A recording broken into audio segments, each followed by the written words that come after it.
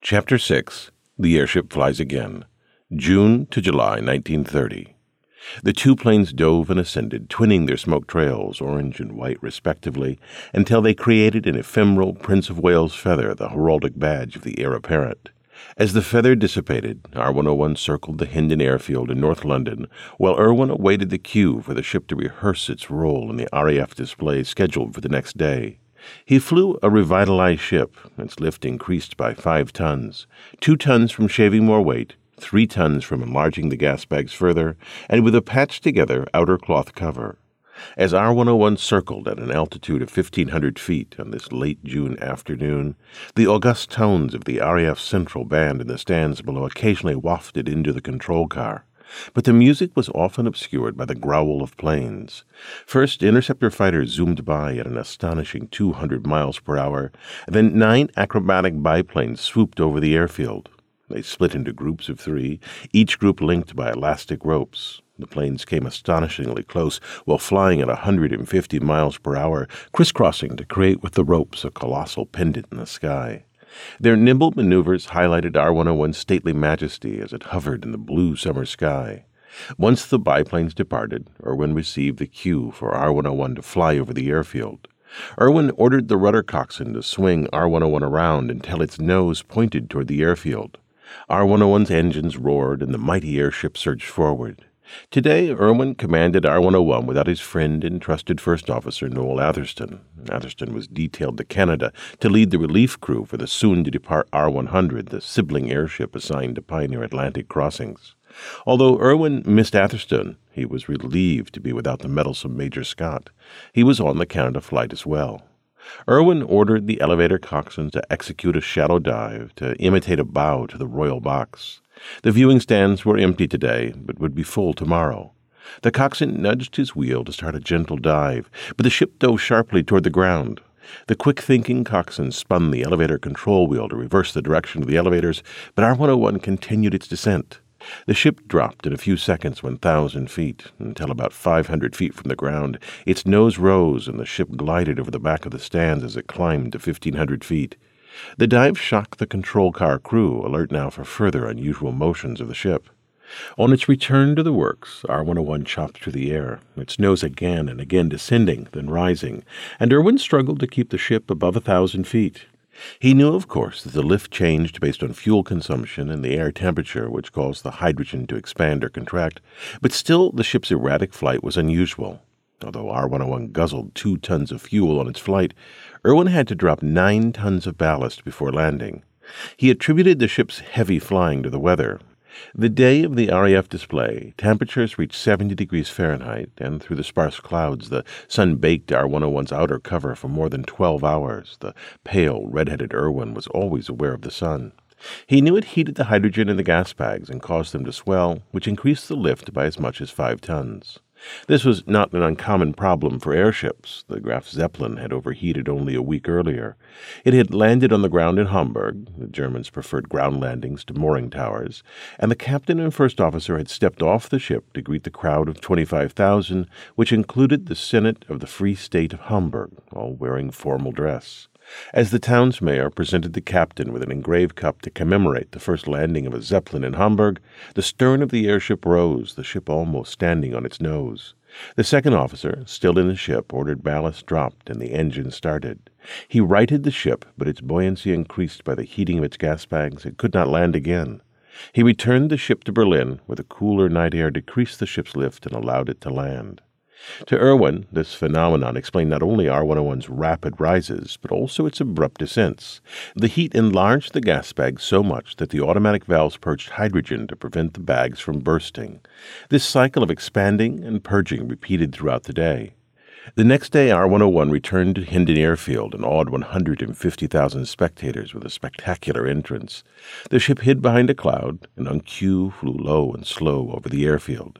On Irwin's orders, it executed the rehearsed bow to Prince George, the future Duke of Kent, who sat with Prince and Princess Takamatsu of Japan. En route, R101 had behaved well, but on the return to the works, the ship repeatedly dove sharply. After each dive, the coxswain angled the elevators to force R101 to creep back to its proper altitude. "It is as much as I can do to hold her up, sir," said the exhausted coxswain, his face streaming with sweat. "Sweating blood," recalled an observer. The moment the coxswain leveled the ship, it dipped again. The crew suggested to Irwin that it was bent, their term for a heavy airship. They recommended that he drop ballast. Irwin rejected this. Better, he said, to keep the ballast for landing. Turbulent air, he thought, caused R-101's instability. When R-101 arrived at the tower, Irwin jettisoned more than 8 tons of ballast to lighten the ship enough for mooring. He now worried that R-101 leaked hydrogen. Perhaps the seals around the automatic valves had loosened. When the ship was moored, he planned to investigate the gas bags and the valves. "The ship's gas bags are the least satisfactory part of R-101, declared the ship's chief designer, adding that development and improvement of the bags is badly needed. In their 5 years of planning R-101, he and his staff searched for the perfect gas bag material, something impermeable to hydrogen, lightweight, flexible, yet durable. They considered the varnished silk or cambric used in balloons, but these fabrics weighed too much. So they investigated rubber, gelatin and glycerin, and viscose, a synthetic fabric covered with latex. All failed. When crumpled and inflated, each of these materials cracked and leaked. So they settled for the traditional material used to construct airship gas bags, the intestines of oxen. The outside of an oxen's intestine is lined with a fine membrane called the cecum, which is thin and flexible, and through which hydrogen seeps only slowly. It's an ideal material for a gas bag, except for its size. The cecum of an ox is about 30 inches by 6 inches, a little over a square foot, yet one of R-101's gas bags, when spread flat, covers 30,000 square feet, a square about 175 feet on a side. So to create a gas bag constructed from a double layer of cecum calls for 50,000 entrails. In total, over 1.5 million oxen intestines were needed to create R-101's 15 gas bags. The grisly work of fabricating the gas bags was done by the women of the Royal Airship Works. Almost all the labor at the works was local, what one aviation expert called Bedfordshire yokels, although he noted they are extraordinarily good workers and well-disciplined. To start construction of a gas bag, the women first unpacked oxen entrails shipped in barrels from Argentinian slaughterhouses. In a room reeking of offal, they soaked the intestines to remove the salt crystals used as preservative in transit, scraped away lumps of fat with blunt knives, soaked the skins overnight, and then scraped again. Next, they placed the skins on a huge roll of canvas stretched top and bottom between 2 rollers, tilted at 50 degrees like an easel. 20 women standing a shoulder's width apart each laid down 2 layers of skins on the canvas in front of them, and then on cue they rolled the canvas to flatten the skins and expose a new blank section of canvas to work on. They repeated this until they fused about 25,000 skins into a single continuous sheet with the weight and texture of parchment. Next they moved the giant rolls to the gluing room. In the oppressive, mothball-like odor of the creosote-based glue, they unfurled the canvas, peeled off the thin skins, smoothed them like tablecloths over large tables, and clamped them taut. On the taut skins they glued cotton fabric. The gluing room then filled with the odor of formaldehyde as the women coated the cotton skin composite with a waterproofing varnish. After this, the skins were moved to the large floor of the humid assembly room, maintained at 80% humidity to keep the skins pliable, where the women laid out the cotton skin layers on the floor to create the vast surface of a gas bag. They used 2 of the rolled sheets' worth of skins for the smallest bags, but 8 or so for the largest bag, which covered nearly 3 acres. Once the delicate sheets were laid out, the women sandpapered the edges of each sheet and glued them together to form a flayed and flattened gas bag. After cutting a hole for the gas valve, they wrapped this vast sheet around a cotton form in the shape of a gas bag, its shape maintained by an air blower. They glued shut the remaining seams, deflated the cotton form, and removed it through the valve hole. The glue improved on the sewing technique used to construct Zeppelin gas bags because gluing left no needle holes that could leak. After construction, the deflated gas bags lay on the floor, a mass of folds large enough to hold 37,500 cubic feet of hydrogen, a sphere with a radius of 20 feet, yet weighing only 30 pounds. Soon it would be transported to R-101, inserted into the metal framework, and inflated with care because the bag cost over 8,000 pounds, or 10 times the price of a house in a London suburb in 1930. After R-101 returned from the RAF display, Irwin investigated the gas bags and their embedded automatic gas valve. To do this, he climbed from the walkway into the bag area. The gas bags formed an off-white ceiling 10 feet or so above the walkway. His inspection of the seals on the first 3 bags uncovered no problems. When he reached the 4th, he climbed a small ladder, then grabbed the wire netting that tethered the gas bag to the ship's stainless steel and duralumin framework. He lifted himself onto the bag. A small flashlight dangled from his neck. Although electrical lights illuminated the walkway, the gas bags above were always dark, even dank. The odor of mold permeated the air. After months in the dark, the animal intestine gas bags often rotted.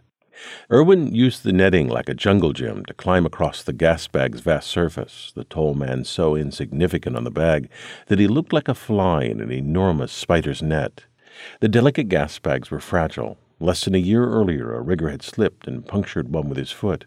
So as he climbed, Irwin gently parted the area where the neighboring gas bags touched. The giant bags muffled all sound, yet in that echoless atmosphere he sang, talked, and whistled as he climbed, hoping that if he reached a pocket of escaped hydrogen, his voice would become high-pitched or his whistle shrill. Hydrogen is odorless, colorless, and tasteless, so it asphyxiates without warning. More than one unconscious worker had plunged to his death while working inside an airship. When Irwin reached the valve, he ran his hand along its seating where a fabric patch covered with rubber solution secured the valves to the gas bag. The seal was intact and had no ruptures. Then he placed his ear close to the seal and listened for escaping hydrogen. He heard no hissing. To test for smaller leaks, Irwin held up a bit of tissue paper. He saw no fluttering. Then, casting his light around the gas bags, he noticed holes. He climbed to the top, more holes. He returned to the walkway and continued his inspection, discovering holes in gas bags 5, 9, 10, 11, 12, 13, and 14. He found holes in 7 of R101's 15 gas bags. They were tiny, a mere 3/8 of an inch in diameter, yet they worried him. Irwin was troubled by the hole's origin. The quest for increased lift by letting out the wire netting restraining the gas bags had defeated itself. The newly enlarged gas bags chafed on the sharp edges of the framework bolts, which sliced the bags in many places and, Irwin noticed, indented them in thousands of locations. If the rattling of the gas bags caused this much damage on a short flight, then the motion of the gas bags could cripple the ship on the long flight to India. Although alarmed by the holes, Irwin was sure they were not the cause of R101's dives as it flew to and from the Hindon airfield.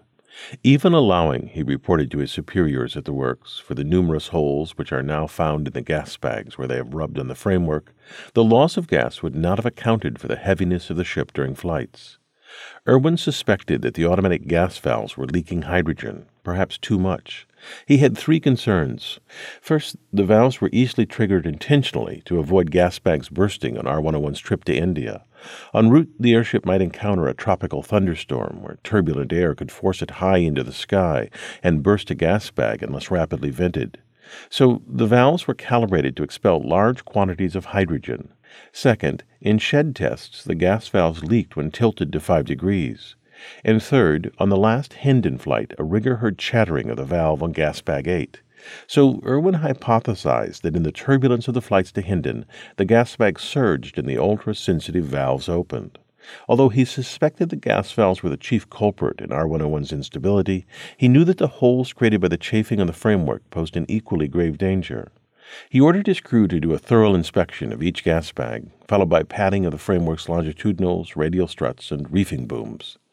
As crew members glued patches over the holes in the gas bags and patted the framework as a consequence of Irwin's findings, Mr. Frederick McWade inspected their work. The Royal Airship Works had, like every large British aircraft manufacturer, a resident inspector assigned by the government's Aeronautical Inspection Directorate, AID.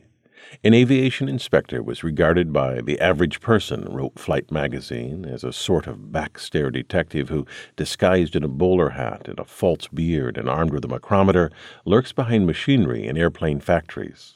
In truth, the magazine's writer clarified, the inspector is an extremely human and hard-working civil servant. Indeed, McWade coordinated his inspection with the works drawing office, which issued all orders for construction and maintenance, an office so important that McWade joked that if it was necessary to move a table from here to there, I should get the drawing office instructions. The office drew up orders for construction or for changes. McWade reviewed them and issued a small white chit if he approved. Then the work was done. He repeated the inspection and issued a pink chit to certify he approved of the final result. Despite McWade's intimate role in the daily routine of creating and maintaining R101, AID regulations required that he form opinions independently of the work staff about the ship's deficiencies and the efficacy of any corrections. His regular reviews of the ship deepened the brain trust creating R101 because he could draw on nearly 35 years of experience with lighter-than-air craft. He had begun with balloons when most of the work staff were still in diapers, then headed the construction of Nellie Secundus, Britain's first military airship. He spent 27 years building and inspecting airships and knew the joys and difficulties of building them and the terrors of flying them. He rode in Nellie Secundus when, on its second flight, the ship plunged to the ground and shattered its metal framework. His opinions were paramount because he recommended monthly whether the Director of Civil Aviation should issue a permit to fly. This legal document allowed experimental aircraft like R101 to be flown without having been certified as airworthy. It restricted R101's test flights to no further than 250 miles from the Royal Airship Works, forbade it from carrying passengers for hire or reward, and noted it may be withdrawn at any time. The current permit expired in less than a month at the end of July 1930. McWade now had to recommend a new one, but the holes in the gas bags concerned him.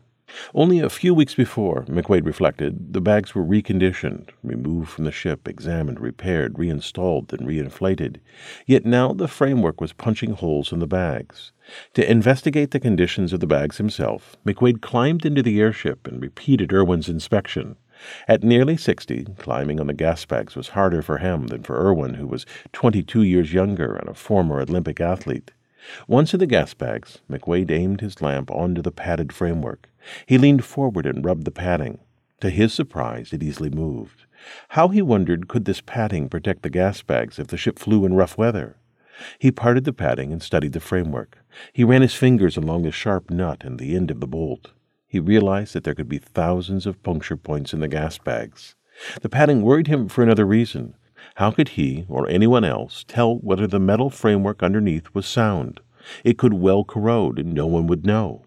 McWade's observations compelled him to alert his superiors. Though he always addressed his report to his immediate superior, this time, anxious that it should be read by the highest-ranking official, McWade blazoned for the attention of DAI, AID in red letters across the top.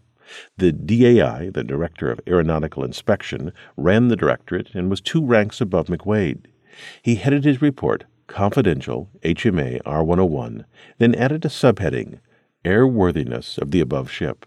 In crisp prose he detailed the problems. Padding, he reported, is, in my opinion, very unsatisfactory, because the bags move when the ship is in flight, and the padding becomes loose and the projection, i.e. the bolts, complained of is again exposed. He alerted his superiors to the possible lethal consequences of the padding. The fabric will become damp and in many cases wet when the ship is in flight. Therefore, there will be alternate processes of wetting and drying of the fabric which must be detrimental to the metal underneath. He closed with a stunning conclusion. Until this matter is seriously taken in hand and remedied, I cannot recommend to you the extension of the present permit to fly or the issue of any further permits or certificates. In McWade's opinion, the remedy required a change of construction in the gas bag wiring and framework, a rethinking of 2 miles of girders, 8 miles of tubing, 15 miles of rods, and 11 miles of cables that composed R101's framework. As an experienced airship builder, he knew that this would be a large undertaking, but he saw no other course. Never in his years of experience with airships had a systematic structural defect been fixed by padding the framework. So, in early July 1930, R101 floated in its shed, banned from flying.